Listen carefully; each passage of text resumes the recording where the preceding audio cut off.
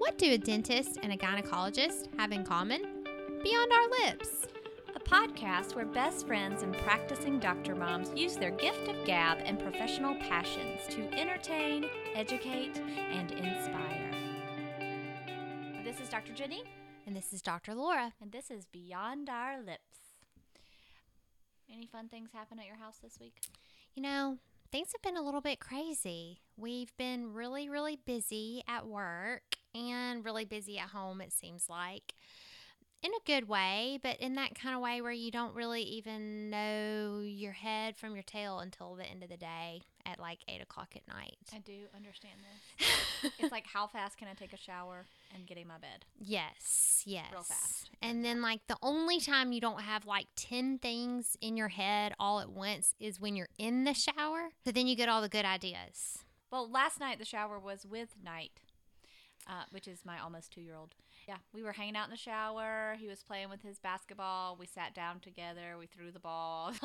You got to get that time in when you can. Oh, my God. You know, sometimes you've got to be multitasking. You've got to be able to get clean and hang out with each other at the same time. Motherhood means no privacy in general. So you're going to the bathroom with an audience. You're taking showers with an audience. True. They always find you when you're needing to go to the bathroom, and then it's like they have an emergency right then. And then mine like to come over there to the bathroom and then say, I'm like, I'm in the bathroom, and they'll go like, oh, that's okay, I'll wait.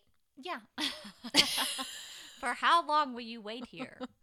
And I'm like, that's really not an option, waiting. Like, the point of me saying that I'm in the bathroom is that you need not be here right now. But try to tell a kid that. They don't get it. No. And they always have to go to the bathroom as soon as I want them to do something important. Like, we have got to leave right now. And then it's like, oh, I got to do number 2. And you're like, what? Ugh, I need to go 5 minutes ago. Didn't you have to go number 2 10 minutes ago? Right. No. Didn't you have to go an hour ago? No, right go when this I want second. them to. Our other fun facts were our dryer stopped working. But I dare say that it might have worked okay before Mitch tried to fix it. And then all of a sudden I was in a different room and I hear him just make this like squeak sound, and there was popping, and I was like, what did you just do? Are you alive? And he was, but the dryer was then really dead. If it was partially dead before, he goes, yeah, that's not going to work anymore today. And I was like, bang. So some spark, something that, the not handy husband tried to take care of, broke the dryer. So we sent wet laundry home with Grandma, BB. So when you texted me and said you were in laundry purgatory. Oh, no, I was only in there for about 3 loads until the dryer was broken beyond repair. Then you went straight down south. Then wet laundry went in a basket to BB's house, and I have yet to see it. And I obtained a few extra pair of scrubs from the hospital because I could no longer wash or dry my clothes because they got to be dry. And it's too cold for us to go outside and hang them over a clothesline. Right. Not that I have a clothesline, but I could make one, but then it would take a long time for that to work out in this winter. Yeah, that was fun this week. So did you replace the dryer yet? No. Some dryer person came over, thank you, and replaced the spark plug and said if it doesn't dry very fast now, then it's certainly a backup from your pipes. Oh, the old lint cleaning that goes to situation. The outside, then Mitch described to me how he checked the pipes and stuck his hand in this tubing as far as he could go until he hit resistance and miraculously pulled out the resistance until he could feel his fingers touching the outside of our home. Sounds a little bit like what you do on a daily basis, actually. Oh, my goodness. Don't you just stick your hand in there until you meet resistance? I meet resistance. It also reminds me of Star Wars because the boys watch that a lot. So every time we say resistance, I think of the resistance. The resistance. I know that's where I'm going with this. Yeah. But yeah, so that was a big thing in our life. Well, that's good. You got to repair it and you didn't have to replace it. I'm saying all this. I haven't used the dryer yet. Oh. We'll see. Next episode, we'll let you know about Winston's dryer. The dryer saga continues. Yeah. Thankfully, washer and dryer are working fine around here. We are actually, dishwasher works fine. We're actually trying to teach Zaid how to load the dishwasher a little bit as Nice. part of our teach the kid how to Yeah. be alive without parents tending to his every need all the time. And, you know, we start with really good intentions, and then you tell him to put the plate in the dishwasher and he lays it flat Oh, against nice. the rack. Mhm. And then you think, really? How have you been on this earth for 9 years and you Yeah. think that a dish needs to go into the dishwasher flat on top of the rack? Which I find it comical. My husband has a little bit less patience with the situation. But it's all Operation Teach Zaid how to be a human. You know, pouring his own cereal is part of this plan, which, you know, I thought, okay, we've been doing this for a long time. I mean, how hard can it be? Well, of course, he pours it, and half of it goes on the table, and half of it goes in the bowl, and he just continues to pour it like, well, Just missing a few hundred pieces. Exactly. No big deal. But it's still filling up. You know, it's filling up a little less fast than it would, but whatever. It's just a minor detail. Yeah. So it's going to be a long road of teaching Zaid how to be a self-sustaining human being. But Well, I think you and I are listening to probably so many podcasts talking about how we hover over our children and we coddle them and we don't give them any real life obligations, and they're not going to have any tools in the toolbox in order to take care of themselves, and certainly they're going to be anxiety and depression filled, and it's all going to be our fault. right. So now we're trying to kick them out of the nest. That's exactly so that right. they can have some more responsibility. We, and I say we loosely because I wasn't around. Mitch sent Dean in to get milk the other day at the grocery store. Stayed in the car, gave him an appropriate amount of the monies, and said, go. Do you know which one to get? Yeah. So he lets him go in. Oh, my and lets him goodness. come out. And he managed pretty well. I love this. Yeah. Except for he didn't get the change. But Mitch said I only sent him with like $1 more than he needed. So he just skipped the change on that one and ran out, probably in a state of triumph that he made it through. Yes. And I asked him if he was nervous, and he said, no. I bet he was nervous. That's okay. So Mitch and I actually had a conversation about this last weekend when we were all hanging out, and because he talked about the cereal, you know, struggle, which is real. And I actually mentioned that when I was a kid, around Zaid's age, my mom frequently would let me go into the grocery store and buy a few items and come out, and how we didn't know how other adults would respond if they saw a kid in the grocery store picking out food and checking out. I think you have to be aware of your surroundings. We went to the local grocery store. It wasn't a big shopping center. And good visualizations of the doors. I mean, I just feel like you got to do it. I love it. From what we hear, inspired. the world is safer than we ever thought it could be. Yes. And we got to be able to let them have their little adventures and troubleshoot on their own. Like, if you don't have enough money, what is going to happen? Yes, I love that. You know, similarly, yesterday we were at Whole Foods eating dinner, and I had my hands full. So I handed Zaid my wallet, and I said, okay, you pay. You get the money out. You pay. You get the, you know, it was the same kind of deal. He was really excited to get the money out. And he was like, you know, I think I had a few 20s in there or something. He was like, wow, Mommy, you have a lot of money. Woohoo! It was like Monopoly money to him. I know.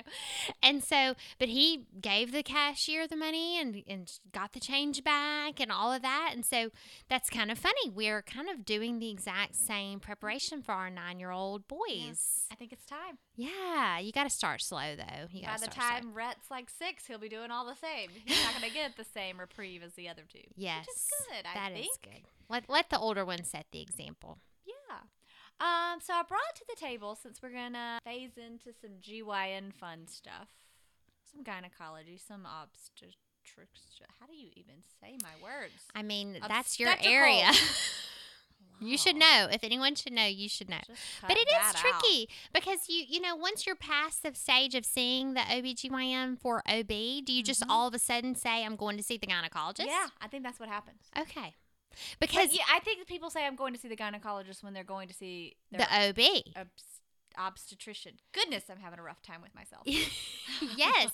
You know what? I don't know if you remember the movie Knocked Up. Oh, I love the movie Knocked Up. I was talking about that today. How funny. Yeah. Yeah. It. One of the best. But he calls the gynecologist the whole time. And it drives me nuts because I'm like, yes, he is her gynecologist, but right now he's more of her obstetrician. Yeah. But nobody calls us that. Or they might say about OB. OB. But they're not going to say, I'm going to see the obstetrician. That's a little tedious. I was talking about that movie today with a patient because we were talking about intimate issues and what defines problematic and what doesn't, which we'll save for a later episode. But I got sidetracked by thinking of Knocked Up when the sister, who I think is the funniest character of that entire movie, the husband approaches her and says, do you want to, you know? And she's like, ugh. And I was talking about how that is the funniest thing in the world to me. Like, nothing can be more disappointing as a clear invitation for fun time, and then followed by a love ugh. And then you're like, if you want to. And if you want to. It's really funny when you're in your 20s, yes. But then when you're in your like 30s, mid to late 30s, then it's like even funnier because you have wanted to think that. And I won't go into detail, but I remember she was having, I guess, some like, maybe she said she was like, she said she was constipated. Yeah, totally get that. I mean, totally get that. But was she, or was it just an out? I'm not real You'll never sure. really know. Will anyone ever really know? My favorite part of that movie is when she blames, they blame her attitude problems on her hormones, and so he takes it out on her hormones. Yes. Like, well, hormones, But I get that too because that's real. The hormone thing is totally real. Oh yeah. I mean, you can feel it, and I usually don't know it until I'm out of it, but you can definitely feel it. Yeah, you're in the thick of it. And if for some people it's not as bad, and for some people you're suppressing with medications, which is great if you need to. But yeah, I'm that way too. Like 3 days later, I'm like, oh, that's what that was. That was exactly. Ooh, it's like, man. Uh-huh. And then I feel like I need to apologize to everyone. Yeah, but then you don't, because then you don't want to give them that credit to think like, that she's gonna be a little off, like once in a blue moon. Yeah, because it's our right, man. It is to feel how we feel whenever we feel it, and there's nothing wrong with it, and there's no shame in it. You just you're right. I mean. Hormones. So let me tell you, hormone. Well, anyway, I won't use the language that he used, but it is quite a funny scene as well. I made that movie so many good places. We'll probably come back to that at another time as well. Sure. Yes, but what's been on my mind are birth plans. Oh, very good topic. That birth plan is sort of the way of having a baby for a type A mom. I think so. Did you have a birth plan? Not really. Albeit I am type A, but I feel like is birth plan, is that more of a new thing? I didn't have a birth plan either, but I am in this field, so I kind of knew what the plan was. True. Yeah. I think it's interesting because I think birth plans might have always been around, but then kind of felt suppressed. And then I feel like it was sort of this women's revolution, probably like, I don't know, 7 to 10 years ago, where people were really like, wait a minute, we kind of want to know what's going on with our bodies and what you're up to, and we want to be informed. And so kind of the first step of trying to remain informed or advocate for yourself was to like get an organized plan of what's important to you. And I think initially in the medical world that was hit with resistance, and maybe some because the demographic of OBGYNs have changed. It used to be a lot of more mature men doing the job, and now majority of people training to become an OBGYN, at least a primary OBGYN with gynecologic and obstetric training, is more women. So I think it's kind of a culture shift in that way. But I feel like originally it was just hit with resistance. Doctors were very familiar with doing things the way that they wanted to do it, and we really didn't need to have a conversation about it. And then women were like, pause. It's my body and it's my baby, and I want to have a conversation, which I think is fair. But now I get hit with a lot of people who come in and just ask, do I need a birth plan? I get that more than I get here's my birth plan, doctor, and I want to tell you how it's gonna be. I don't feel like it's that way. And I feel like if you pick a doctor and you feel like you're in that adversarial relationship with your doctor, that's already a problem. Yes. You don't have to have an organized birth plan, because if you're delivering at a hospital or in a birthing center, they're going to have steps in place to do this thing, to have your baby and have your baby safely. They're going to have kind of a default way that things are done. On the flip side, if you think you in any way don't want things done the way they most standardly are, then it's really great to bring to your doctor ideas that are in your mind, so that we can say, sure, that's just different style points for having your baby, or I have a little reservation with this because of safety concerns, and let's dredge through that and see where we can find a happy medium. I guess your worst case scenario is your doctor doesn't have a happy medium, or feels that that's violating a safety concern, in which case you both have choices. You enter into your doctor-patient relationship willingly, and you can navigate through it the way you see fit on both sides. But I welcome birth plans. I think it's fun to talk about the way that we want things to be done. I think there's many good ways to have a baby, and a lot of these things are really a coin flip on if that's just the way you want to have it. That's the way you want to do it. So when is a good time to bring that up? Is that a day one kind of thing? Or is that like, okay, we're getting close to birth, let's start talking about it now? I think if you have something that is really not mainstream or unusual, or if you even know that there's something unusual on your agenda, then you need to bring it up early. Something that's in my mind is maybe people who want, let's say a water birth.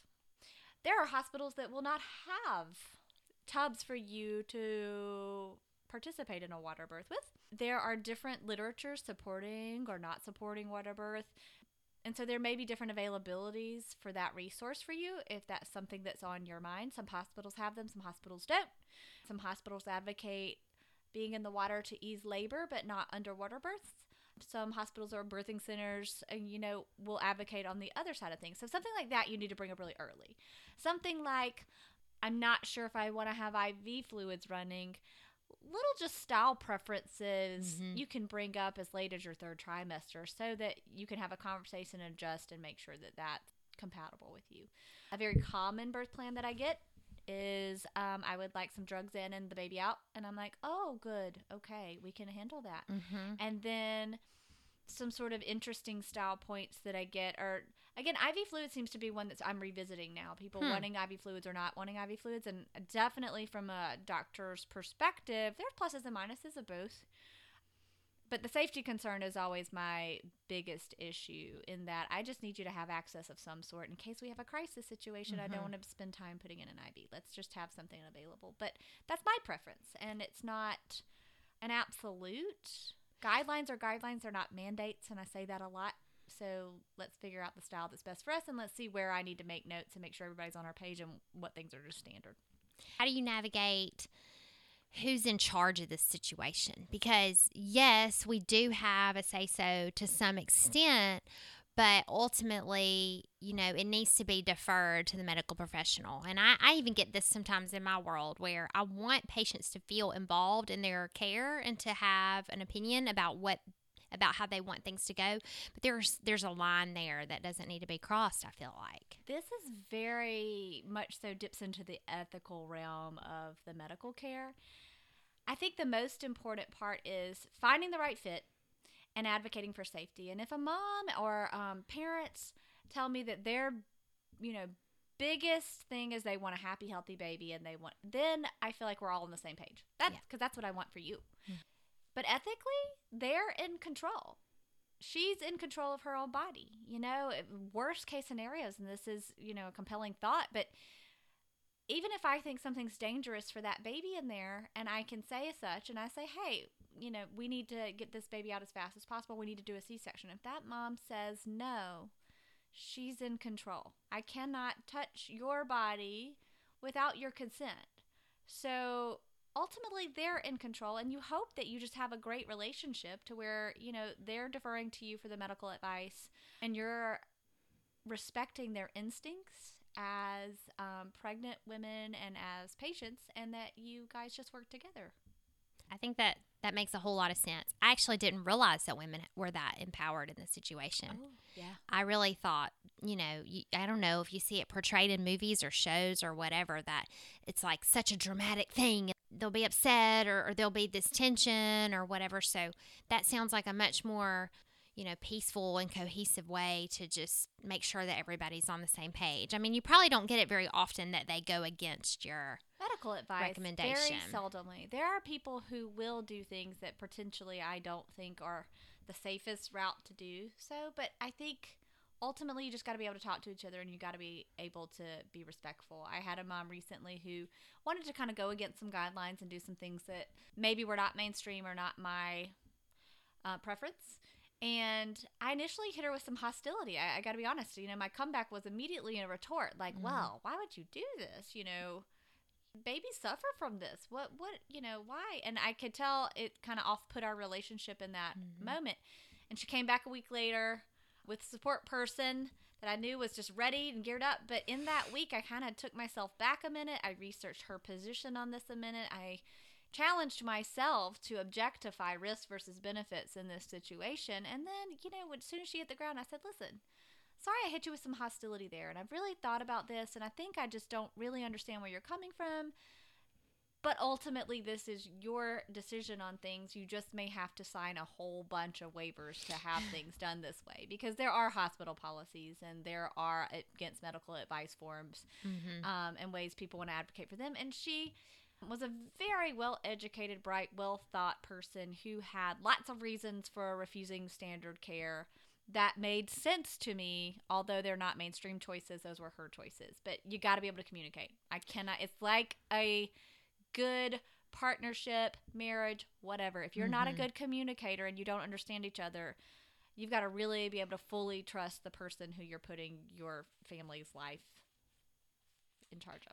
I think that's so interesting, and I think that speaks a little bit, in my opinion, it speaks a little bit to the power of, that doctor-patient relationship, and where I think sometimes women can be, or I mean, maybe I shouldn't generalize women, but I'll just be particular to you, that you heard her out, that you were able to change your position, and I feel like whether it was, old-fashioned or, years ago, or maybe a gender thing, I don't know, but there are less enlightened people who are not willing to do that. And I have come up against that before. I have actually had experiences with doctors where I've asked a question, or maybe I wasn't sure, if it was something about breastfeeding or something like that. And I got this very rigid, very strict, very textbook response where I felt like my thoughts and my research and my knowledge were disregarded completely by this person. And so I think it speaks a lot to the care that you provide, that you're able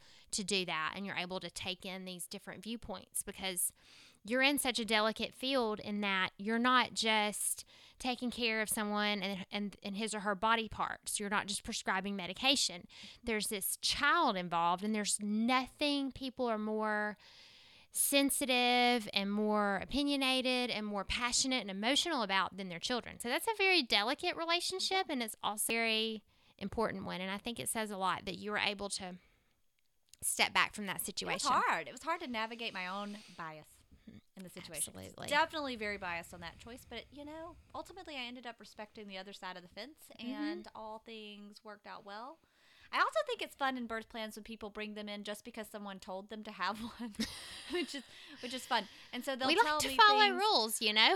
And we do filter through a lot of Pinterest and a lot of Google and a lot of Facebooks, and then there'll be one story about something. But I had a patient recently who came in and she goes, during the birth, I want you to not do this, and it was whatever it was, and I was like, well, okay, why?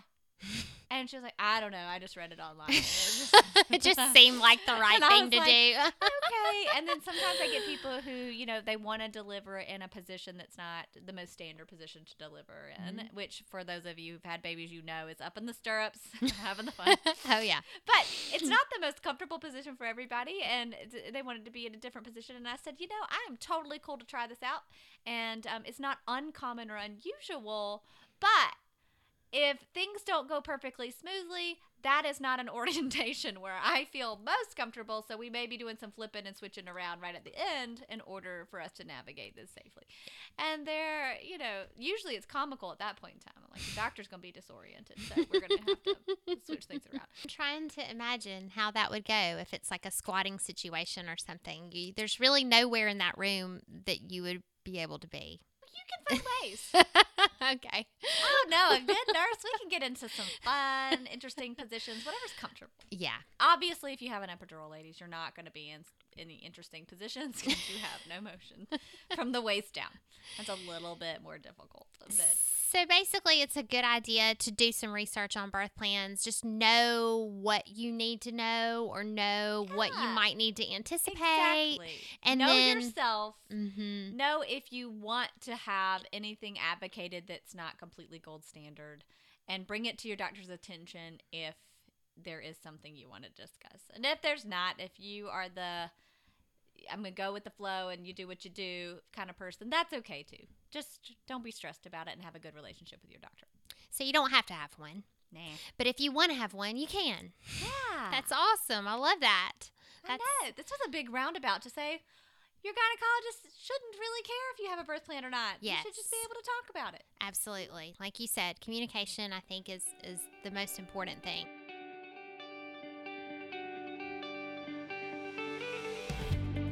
Thank you for listening to Beyond Our Lips. We hope you have been entertained, educated, and inspired.